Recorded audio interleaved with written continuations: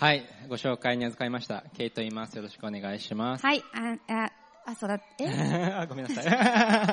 ね、普段は日本語なんですけど、今日は歌子さんに、英語でやってます。So, today I'm gonna preach in English and 歌子 will be translated. はい、私が日本語の予定だったので、今なんかあれ日本語でって日本語だなと思ってちょっとパニックしたけど、はい、でも今紹介にSo I'm Kay. If you wonder about my accents, I'm someone who grew up in Japan, spent some time in Singapore and England, and there's lots of mixed accents. So I hope you bear with me, and Utako-san will bear with my accent as well. はい、今日は、私英語でメッセージをさせていただきます。私の英語のアクセントは、イギリスにいたりまた、シンガポールにいたりしたことがあるので、いろんなで日本の、教育を受けてきたということで、そのアクセントとしてはいろいろミックスなので、皆さんどうぞ我慢してというかよろしくお願いします。Okay, so yeah, I really have to tell myself I'm preaching in English today. 英語で喋るんだっていうのを自分に言い聞かせないといけないなって思ってますと。Alright, before we start reading the passage today, I just want to tell you a story. で、今日の箇所に入る前にある話をしたいと思います。Recently, I saw this YouTube video which talks about what Einstein believed about God. つい最近、アインスタインが神様についてどんなことを信じていたかっていう YouTube を見ました。Albert Einstein is a Nobel Prize winner. He's a physicist, and he's known as one of the most intellectual, smartest person. で、アインスタインといえば、ノーベル物理学だったっけを受賞して、そして、すごく賢い、頭がいい、本当にそういう私たちも知っている、学者ですね。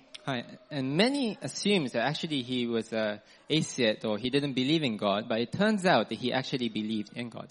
で、彼は無神論者だったんじゃないかっていうふうに思う方が多いんですけれども、でも実際には彼は神の存在っていうのを信じていました。Yeah, so what was his view of God?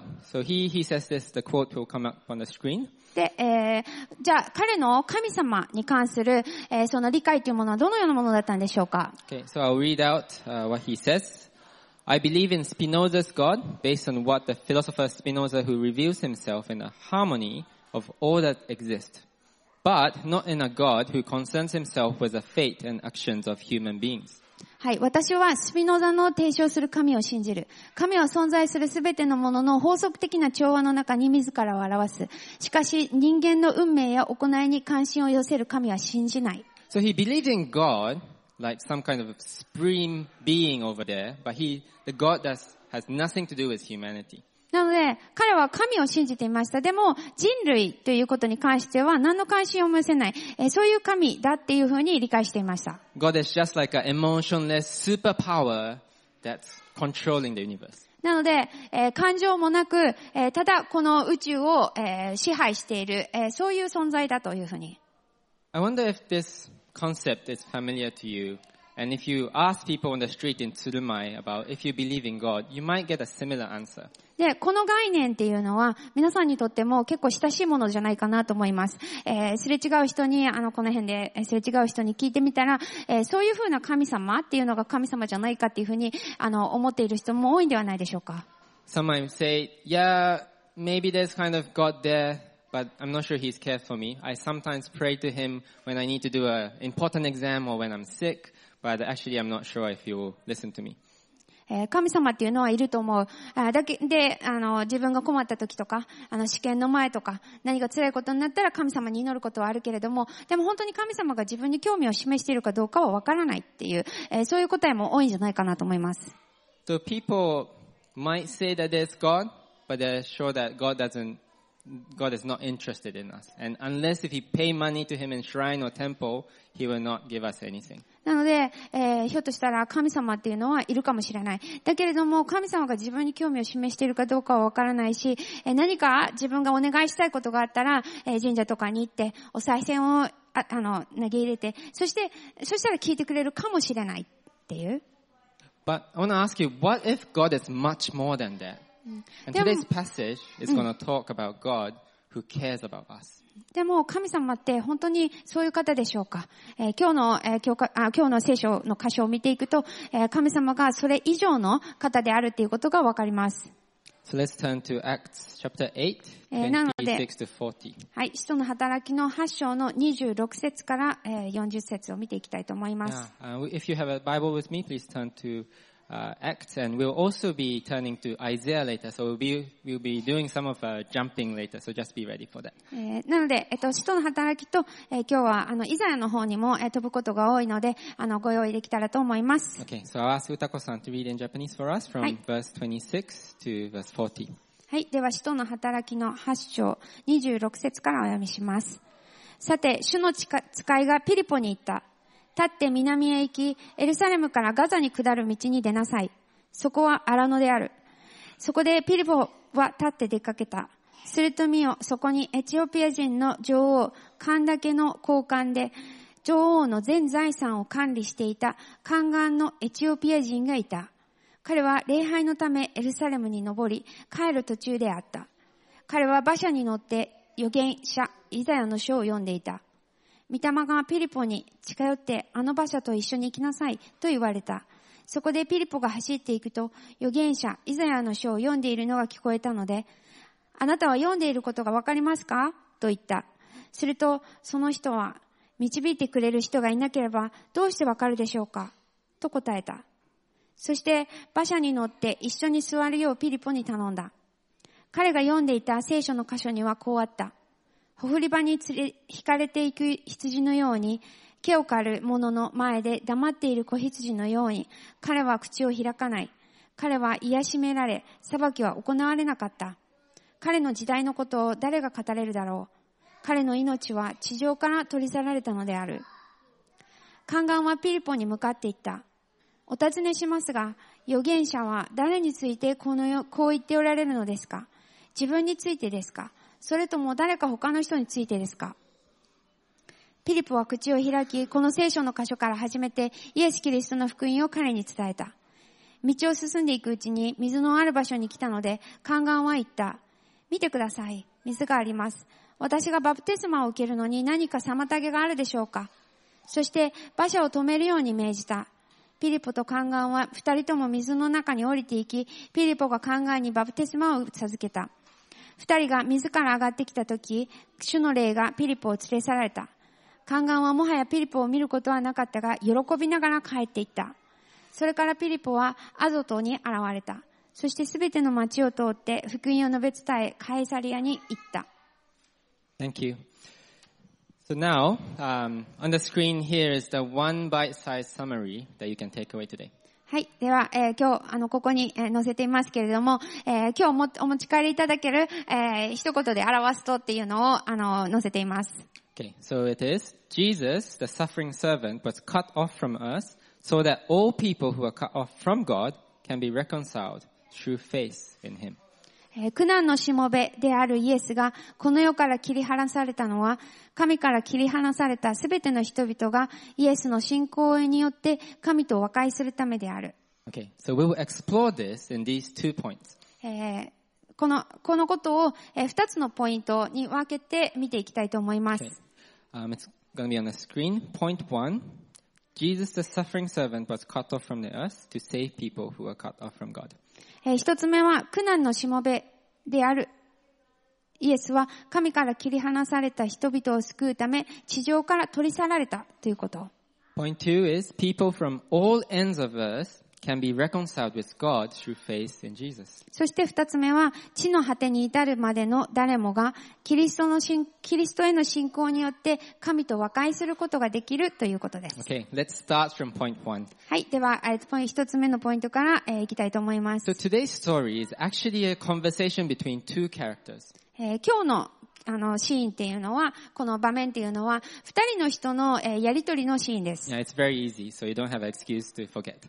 なので、結構、ついていきやすいかなと思います。Okay, so it's Philip, an Ethiopian eunuch.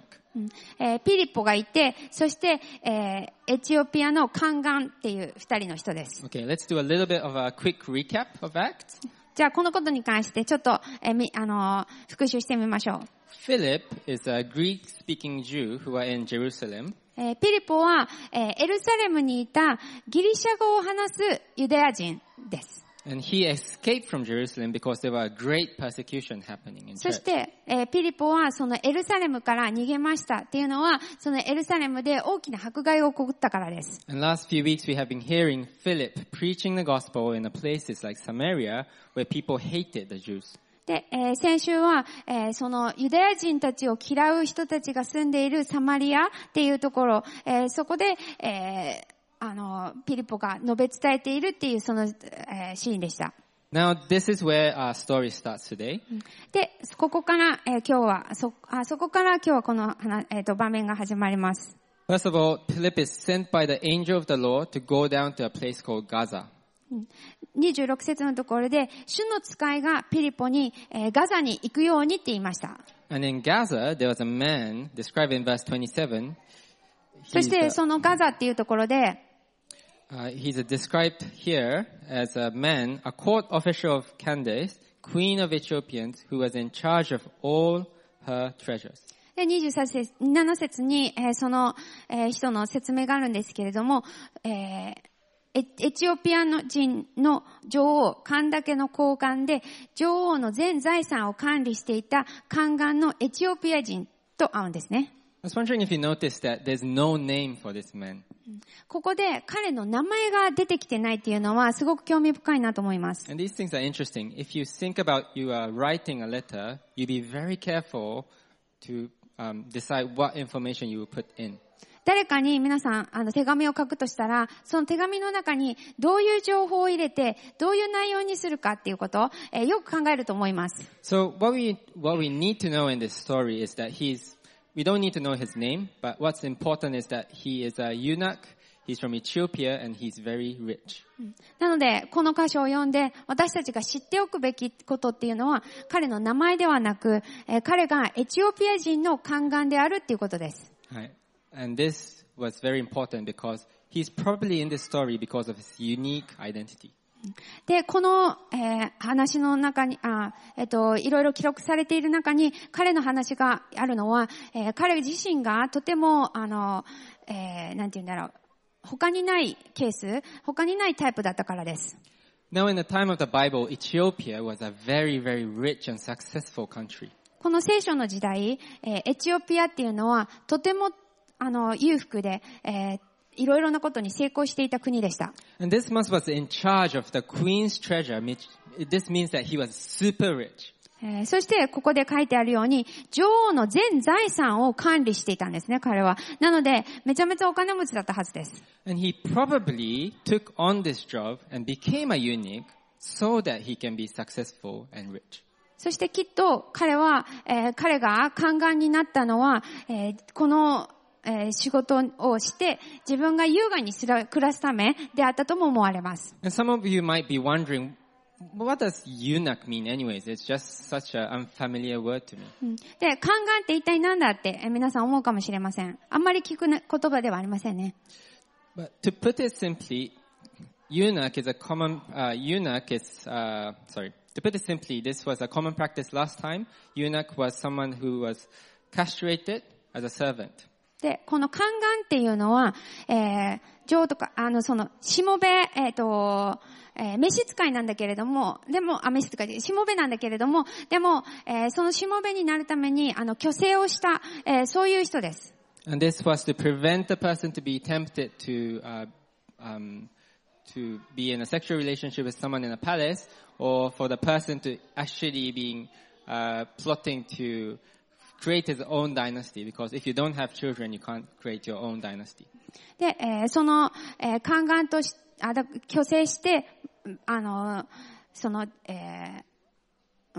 虚勢っていうことをして、その体になるっていうことは、要するに、それが求められている、それは、その、王室の中で他の人と、寝ることがあったりとかすること、そういう、性的な関係にならないように、また、その王室の地っていうものが、守られるようにっていう、そのためでもありました。And we don't really hear about eunuch nowadays, but maybe you can relate to this if I put it this way. He's someone who exchanged something that's significant for him in order to get and receive something that is comfortable and good. なので、宦官っていうと、今の時代には、そんなにいないと思うんですけれども、なので、どういうふうに捉えるかって、この人のことを捉えるかっていうと、自分が得たいものを得るために、自分の人生において、とても重要なものを諦め、それを諦めてでも、自分が欲しいものを手に入れようとした、手に入れた人です。So this eunuch felt, actually it's worth it to become a eunuch if I can get that life that I want. なので、この人はきっと自分が宦官になれば、自分の、望んでいるそういう暮らしができるって思った。Yeah. Maybe some of us in Japan might have this similar mindset. そしてこの考え方、生き方っていうのは、私たちのこの日本においても、そういう人っていっぱいいるんじゃないかなと思います。Some of us might choose to work long hours or spend time with your client and bosses over the weekends just to get successful, but actually sacrificing time for yourself or with your family. なので、長い時間、長時間働いたりとか、週末も働いたりとかしながら、自分が欲しいもの、成功を手に入れていく。要するに、時間っていうものを犠牲にして、でも、その自分の成功、欲しいものっていうものを手に入れていこうっていう、そういう生き方。What might be some things in your life that you are willing to sacrifice in order to get something good for you? 皆さんの、生活人生の中ではどうでしょうか？これを犠牲にしてでも、これを手に入れたいっていうものがあるでしょうか？ Well, especially in the time of the Bible, the wealth of the country was assessed by how, wealth of the country kind of was a sign that the gods that worshipped in the country were strong and they're worth trusting for. で、その神様、その国が繁栄しているかどうかっていうことは、結局その国の神様が、どれだけ威厳があるかっていうことを測りにもなっていました。And thinking, remembering that this eunuch coming from a very rich country, very strong country, and he's like a top of, servant of the queen. で、この宦官のことを考えてみてください。エチオピアっていうとても裕福な国から来ていて、出身で、But he somehow, interestingly, chose to come and worship the God of Israel. でもなぜか彼はイスラエルの神を礼拝したいと思って礼拝しに来てる。ですね。He seems to be very, very desperate that he even come over to Jerusalem and he knows that something is missing in his life. He's not satisfied yet. 何か植え替えているところがあって、何か満足していないところがあって、彼の人生に、このエルサレムっていうところまで来て、そして礼拝を捧げたかったんです。We sometimes hear about celebrities, having all the fame and riches and success, suddenly choose to die because they suicide. 私たちも聞きますよね。有名な人、またすごく成功している人が、時として急に自分の命を投げてでもいなくなるっていう。They seem to have all that they wanted in life, but maybe when they received that, they realized this is not enough to satisfy myself. 自分が求めていたすべてを手に入れいたんだけれども、でもそれを手に入れたときに、自分を本当に満足させるものはこれではなかったということに、気づいたっていうケースもたくさんあります。So perhaps the eunuch felt the same way, and he's desperately moving himself to worship God of Israel. この宦官も同じようだったのではないでしょうか。自分が手に入れたもので満足できず、何かがあるんじゃないかと思っていた。Yeah. So I wonder how long it took for you to come to Tsurumai this morning. 皆さん、この鶴舞のこの教会に来るために、来るのに何分かかりましたか？ For me, it usually takes about 40 minutes on train, and some people might take 1 hour. I wonder how long it took for you today.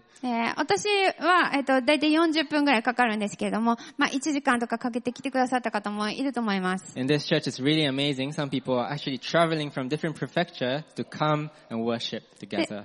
で、この教会本当にすごいなと思うんですけれども、他の県外からも、来て、礼拝してくれている人がいて。But I want you to understand about this eunuch that he traveled for 2,500 kilometers to come to Jerusalem from Ethiopia. でもこの宦官は、エルサレムから、エチオピアから、エルサレムに礼拝しに来た。それは2500キロっていう距離なんです。Yeah, there's a map there, right? So, it's actually a very, very long journey. If you were taking a horse in the desert or something, it's probably took about 75 days. で、この、すごく長い距離で、もし馬車とか、なんかそういうので移動していたとしたら、75日ぐらいかかるって、いう計算になります。That's one way. So if you're coming back, it's about, you need some like 5 months to actually do a return trip. で、それ、片道です。なので、往復して戻ってこようと思ったら、まあ5、6ヶ月を見とかないといけないっていう。And distance from Okinawa to Hokkaido is less than that. で、沖縄から北海道っていうのは、2500キロ以下なんです。So I think we now get a better picture of how desperate this eunuch was. なので、皆さん、この宦官がどれだけなんか求めていたかっていうのがわかると思います。And it's very interesting. It's a eunuch. He probably found out after reading the Bible that eunuchs are not allowed to be in the temple of God. でも興味深いのは、彼が聖書を読んでいたのであれば、いつかのタイミングで、その宦官、自分が、礼拝の場に、ふさわしくない、招かれていないっていうことを読んでいたはずです。Yeah, this will be on the screen. You can read it later in Deuteronomy 23. はい、皆さんも後から新明記を見ていただいてたらわかるんですけれども。There's a very, very clear commandment that these people, or even foreigners, are not allowed to come into worship together in the temple. この新明記に書いてあるように、こういう人たち、また、外国人っていうのは、その礼拝には出られないっていう規則だったんです。Right, so I don't know if you found out after he went to Jerusalem, or before he knew but still went, but that's what he did. And he came back holding the Bible, meaning the book of Isaiah on his hand. で、もしかしたら彼はこれを知った上でエルサレムに行っていなかったかもしれないし、エルサレムに行った時点でそれを知ったのかもしれないし、わかりませんけれども、でもその帰り道のところでこのイザヤを読んでいたということが書かれています。Now going back to the story, if you look at verse 30, here Philip heard the eunuch reading out the scripture out loud. で、この、聖書箇所に戻りますが、30節のところで、ピリポが走っていくと、この預言者のイザヤの書を読んでいるのが聞こえたっていうふうに書いています。I want you to know that Bible was not something that everyone can own. In the time of the Bible, it's very expensive. People are usually sharing it and go to the temple to hear the word. で、この当時、聖書を持っているっていうことはすごいことで、聖書はとても高価なものでした。なので自分一人の人がそれを持つっていうことはできず、それを聞くために、礼拝の場に行く、神殿に行くっていう、そういう時代でした。But he used his riches to purchase the Bible, and he's really desperately trying to find out about God of Israel. でも彼は、すごいお金をはたいて、この聖書っていうものを手に入れて読んでいたんです。So Philip comes over and he asks him, "Do you understand what you are reading?" なので、ピリポは彼に、話しかけるんですね。あなたは読んでいることがわかりますかと。And the eunuch replies in verse 31, "How can I, unless someone guides me?"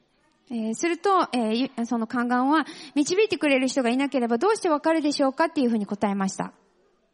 The passage that the man was reading in verse 32 and 33 was this, which is on the screen.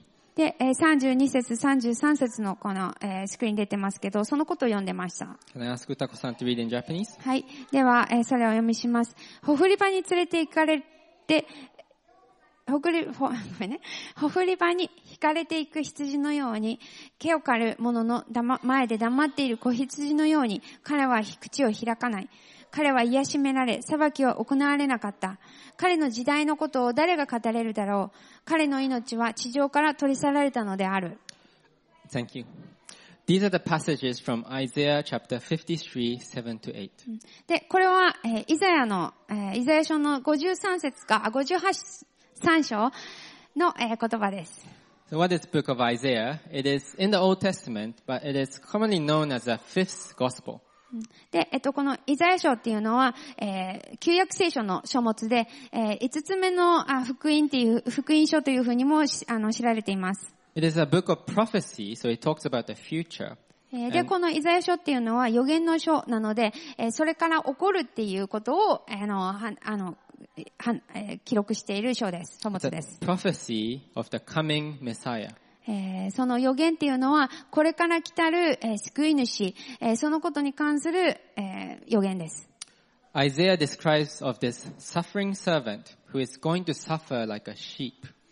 そして、この、苦しむしもべっていう、その姿をここでイザヤは、書いています。And this suffering servant silently takes the death penalty. で、この苦難のしもべっていうのは、なんだったっけ？ Silently takes on the death penalty. で、その苦しみの、苦難のしもべっていうのが、死刑に遭うっていう。Now, here, reading out this passage, but in verse 34, Eunuch replies to Philip like this. この、聖書箇所を今読みしたところの、前に、宦官が言ったことで、About whom, I ask you, does the prophet say this? About himself or about someone else? ごめんなさい。あとですね、お尋ねしますかっていうふうに書いています。預言者は誰についてこう言っているのですかと。この苦しんでいるしもべっていうのは誰のことなんですか？ Then Philip, as a response, opened up the Bible, going through Isaiah, and he talks about the gospel of Jesus. で、その応答として、このピリポは、旧約聖書を開いて、イエスのことを話し始めたんですね。Philip knew this prophet that the Messiah is not Isaiah because he knew that this prophecy was fulfilled in Jesus Christ. で、ピリポは、この預言者っていうのがイザヤ自身のことを言っているのではなくって、イエス・キリストにあってそれが実現したんだっていうことを、知っていました。This prophecy from hundreds of years have fulfilled by Jesus dying on the cross.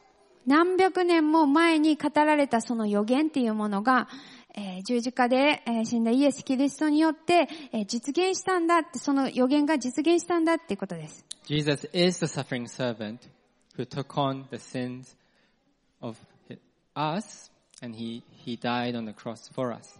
で、イエス・キリストが、その苦しむしもべであって、そして私たちの、罪の、ために、私たち、十字架で苦しんでくれました。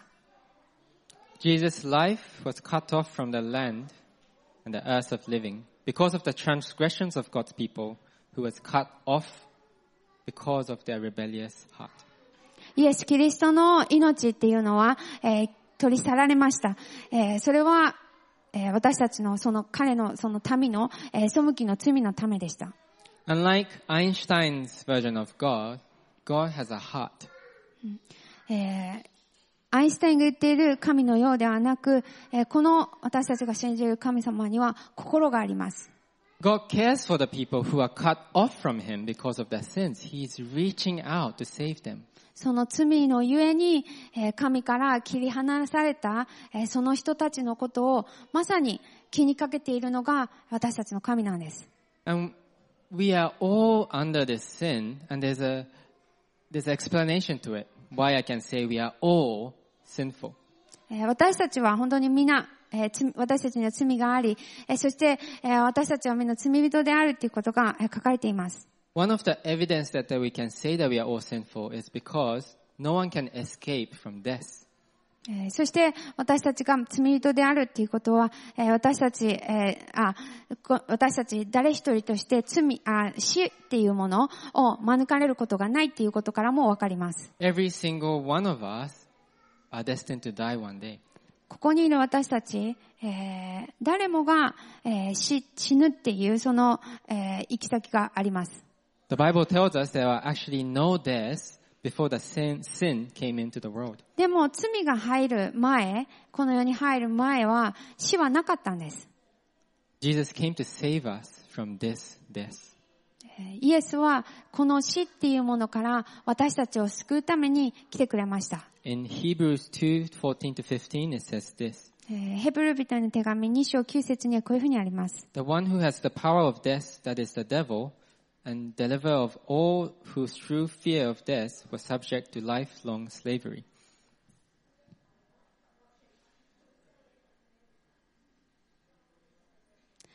それは死の力を持つ者、すなわち悪魔をご自分の死によって滅ぼし、死の恐怖によって一生涯奴隷としてつながれた人々を解放するためでした。When we are cut off from God, this is who we are. 神様から切り離されている、それが私たちでした。But God came to save someone like us, someone like this. でも、そういう人を救うために、神様は来てくださった。He's so gracious that He chose to be cut off so that He can save people who are cut off from Himself. そして、神様ご自身から切り離された人たちを救うために、そしてそれぐらい憐れみ深いからこそ、神様、イエス様来てくださって、そして、切り離されるっていう体験をしてくれました。By Jesus tasting death, now He is giving us freedom from death. イエスが死を経験してくださった。そのことによって私たちは死というものからの自由っていうものを、経験できるんです。Because of Jesus, people who are cut off from God now can be reconciled with God. イエス、キリストゆえに、その神様から切り離されていたものが、神様と、和解できるんです。This is also in the Bible in Hebrews 2:9. これも、ヘブル書というところに書いています。Jesus crowned with glory and honor because of the suffering of death, so that by the grace of God he might taste death for everyone. イエスは死の苦しみの家に栄光と誉れの冠を受けられました。その死は神の恵みによってすべての人のために味わわれたものです。Bible tells us God is not just kind, but He is gracious beyond our understanding. 聖書は、神様は、親切なだけじゃなくて、本当に憐れみ深く、恵み深く、私たちの想像を超えるほどです。He didn't just die, but He suffered for us. 私たちのために死んだだけじゃなくて、私たちのために苦しんでくれました。He sacrificed His life so that others can receive great reward of life with God in eternity. 私たちが永遠っていうところで、その命っていうものを、いただけるように、そのように、してくださったんです。Jesus, the Son of God, was cut off from God, the Father, so that people who are actually destined to die and to be cut off now can find life in Him. なので、イエス・キリストから切り離された人たちが、再びそのキリストにあって命を見つけることができる、その道を開いてくれました。This is our God. それが私たちの神です。Okay, now let's move to point 2. では、二つ目のポイントに移ります。So far in Acts series, we've been reading how people in Jerusalem believe the gospel, and this gospel have been moving towards surrounding areas. で、ここまで、使徒の働きを見てきた中で、私たち分かっているのが、エルサレムで始まったその、にいた人たちが、だんだん散らされて、いろいろなところに、及んで生きていました。Last week, we read in Acts 7 that the persecution happened and people were scattered out from Jerusalem. 使徒の働きの7章のところ、この間見ましたけれども、迫害が起こって、いろんな人たちが各地に散らされました。But because of that, people in Samaria, which was the neighboring countries of Jerusalem, start to believe in the gospel. なので、そういうことがあったからこそ、サマリアとか、そういう国の、そういう地域の人たちが、神様のことを信じるようになりました。And this is really remarkable. で、それは本当にすごいことです。Please look at the list of people in the slide. で、ここに載っている人たちのような、はい、リストがあるので見てください。So you see all these people, and when you see all these people that were mentioned in the book of Acts, what do you think Luke is trying to tell us? で、使徒の働きの中で出てくる、こういう人たち、このリストを見るときに、ルカは私たちに何を言おうとしているんでしょうか？ Isn't it almost like saying Now, with what Jesus has done, it's not only the Jews going to be saved, but anyone is welcomed in God's kingdom. この名前を見て、私たちは、イエス・キリストがしてくださったことのおかげで、ユダヤ人だけではなくて、本当にイエス・キリストを信じる人たちにその救いが及ぶっていうこと。Now let's go back to the story of eunuch in verse 36 and 38. ではこの宦官の話、36節から38節を見たいと思います。Now the eunuch, hearing the gospel, he says this, "See, here's the water. What prevents me to be baptized?" 見てください。水があります。36節。私がバプテスマを受けるのに何か妨げがあるでしょうかと。And I want you to know that this question is not just asked to Philip, but asked to the readers like you and I. で、この問いかけっていうのは、ピリポにかけられたものだけでなく、読んでいる私たちにも問われていると思います。Luke has intentionally included this question so that we can be challenged to answer this question. で、ルカはこの質問をここに書いてある、記録に残しました。それは読んでいる私たちにもこの問いかけが投げかけられるためだと思います。Earlier we learned that eunuch or foreigners are not allowed to be in the community of God. 神のコミュニティに宦官っていう人であったり、また外国人は来れないっていうふうなことが決まりでした。Let's say you are a Jewish Christian today, and you are someone who look down on people who are not Jewish. You see like, I'm a better Christian because I'm a Jew. なので、その当時、ユダヤ人の人が、要するに、私はユダヤ人だからって言って、ユダヤ人じゃない人たちを、見下す、こと。If you are someone like that reading this and you have to answer this question, how will you wrestle in your heart? How will you feel? で、そういうふうに思っていた人たちがいました。で、そういうふうに、同じような考えで、今の私たちの中でも同じような考えでこれを読んでいるとしたら、どういうふうな、自分を応答するだろうか、それを考えさせられます。If you're a Jew, you might say, oh, God is not happy with him. But if you read what happened afterwards is that Philip baptized him, and then God takes him away, almost like a sign that the mission here is done.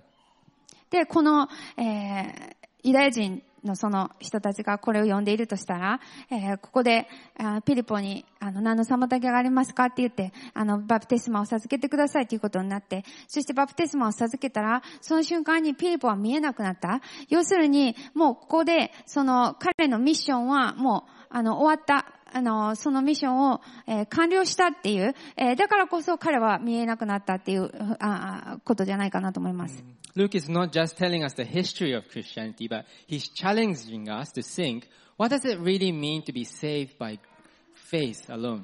なので、ルカは、この、今までのそのユダヤ人としての歴史っていうことを、思うだけでのではなく、だけ思うのではなく、本当にこう、救われるっていうことは、どういうことだろうかっていうことを、信じるということはどういうことだろうかっていうのを、チャレンジしていると思います。Because being God's people, you don't need to be a Jew. It's based on your faith more than your biological connection. 信仰を持つっていうことは、もう一回言って。To find salvation, it doesn't mean that you must become Jewish. So it's not about biological relationship, but it's more about faith. 救われ、to become は何だったっけ一番最初。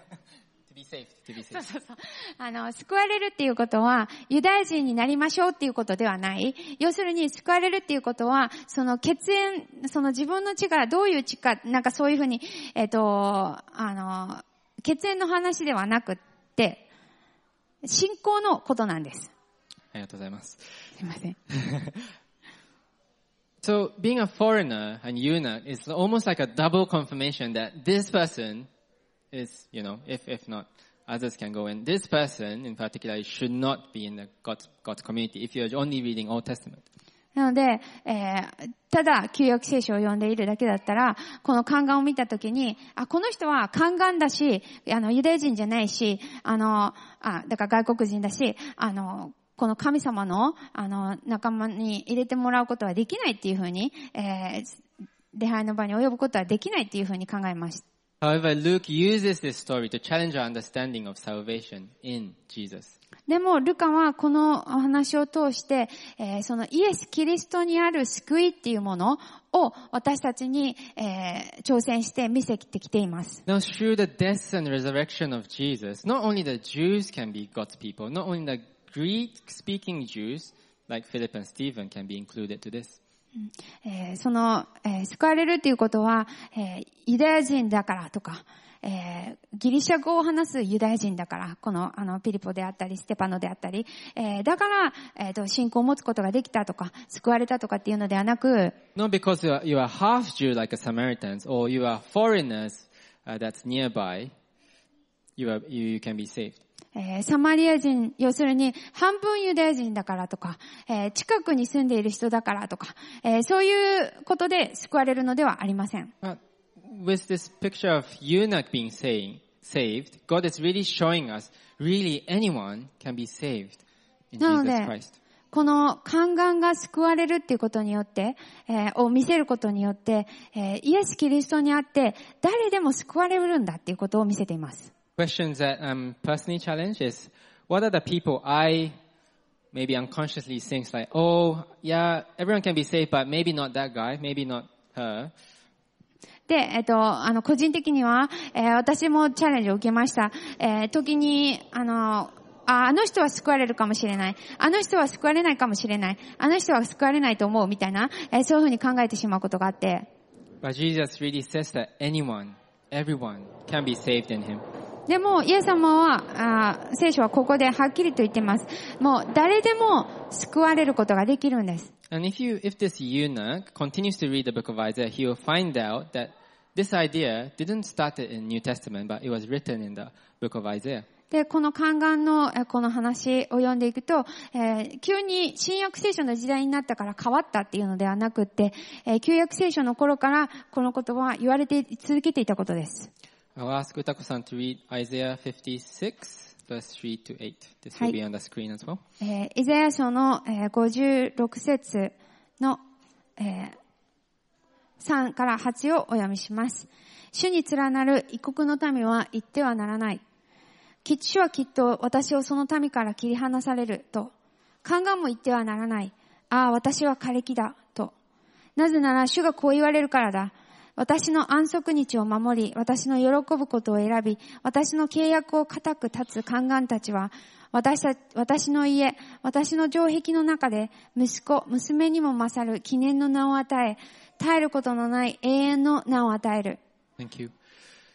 So we can see that God's heart was same in the Old Testament and the New Testament. なので、ここからもわかるように、旧約聖書の時と新約聖書の時と、神様の心は変わっていません。God didn't say to Jesus, oh yeah, you have done this on the cross. Okay, I will gradually say the eunuch and other foreigners can come into my kingdom. じゃあ私がまず十字架かかるからって。そしたら順番に外国人、宦官みたいな感じで救われていくから、救いを広げていくからみたいに言ったんじゃなくて。He always wanted to save all of us.And he had a plan how to save us. いつも、神様の中にはその計画があったんです。その心があったんです。Yes. And another interesting aspect about, when you think about the country Ethiopia, on the time of the Bible, Ethiopia was known as the most remote place, and people in Ethiopia was considered like the people who live in the edge of the world.で、このエチオピアっていう国のことを思うと、もう一つ興味深いのが、その当時の人たちに、とってみたら、エチオピアっていうのは、もうなんか最果ての国みたいな感じで、すごいなんか遠いところ、もうそこで地上が終わるっていうふうな、なんかそれぐらい遠いところっていうふうに思ってました。I wonder if you remember what we read in Acts chapter 1 verse 8. We've been repeating this in our sermons.で、この、使徒の働きの1章の8節何度かリピートしていってますけれども、覚えていますか？ Yes. So it says that, to the end of the earth, God's gospel, and we will be witness to see God's gospel advancing. 地の果てまでっていうふうに書いていて、地の果てまで私の証人となります。福音が及んできますと。And therefore, based on this theory, we can say that this eunuch was almost like this guy from end of the earth. なので、この宦官っていうのはエチオピア出身ということで、もう、なんていうんだ、その地の果てから来た人。Not because of the location, but because of he being eunuch and because he's being foreigner, he is really the last person that you think about being God's community. で、それがエチオピアっていう国、遠いからっていうそれだけじゃなくて、宦官っていうことを考えてみる。そしてまた、外国人であるっていうことを思ってみても、本当にこう地の果てっていう、そういう人たち、そういう人だっていうふうに捉えることができます。So this story really is assurance for us to know that God loves us and He welcomes us. なのでこの、箇所っていうのは本当に、私たちを神様が愛していて、で私たちを歓迎して迎えてくれているっていうことの、証拠です。No matter where we are from or who we are, what we have done or not done, we are welcomed in God's family. 私たちがどこから来た人であっても、私たちが何をした、何をしなかった、そういうことがあったとしても、私たちは皆神様に、招かれているんです。I want you to come back to verse 26 and see how the story starts with a man desperate to find out the truth that he's looking for in a land, a deserted place. この、今日の場面の一番最初の26節のところの、その荒野っていうところにいた、本当に上乾いていた、人が、And I want you to know that how the story ends in a person being joyful. This is a joyful person finding what he wanted right next to the waters. で、そういう人っていうふうに、そういうシーンがこのシーンが始まりました。でも、この場面が終わる頃には、この宦官は本当に、喜び溢れる、そういうふうになってました。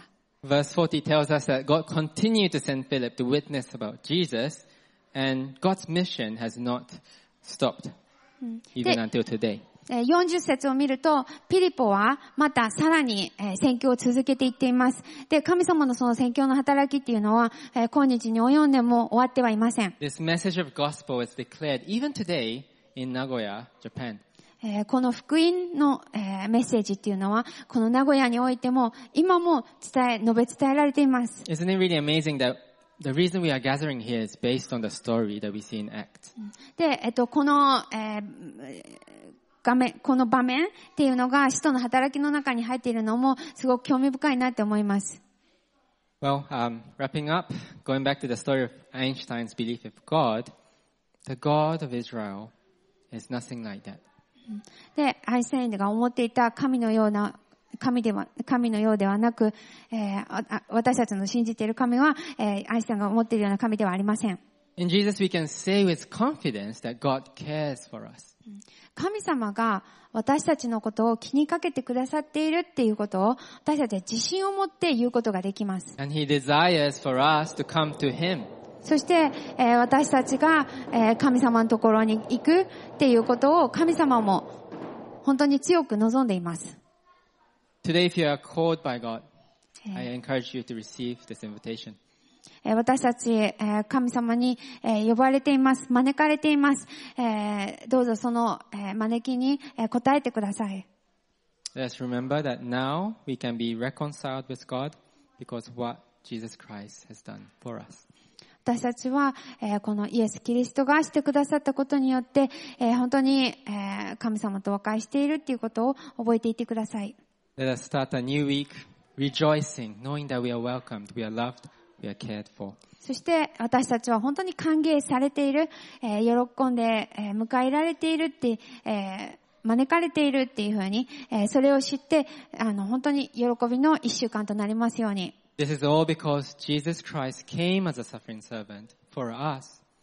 そしてこのすべてが可能になったのはイエス・キリストが苦しみの苦難のしもべとして私たちのところに来てくださったからです。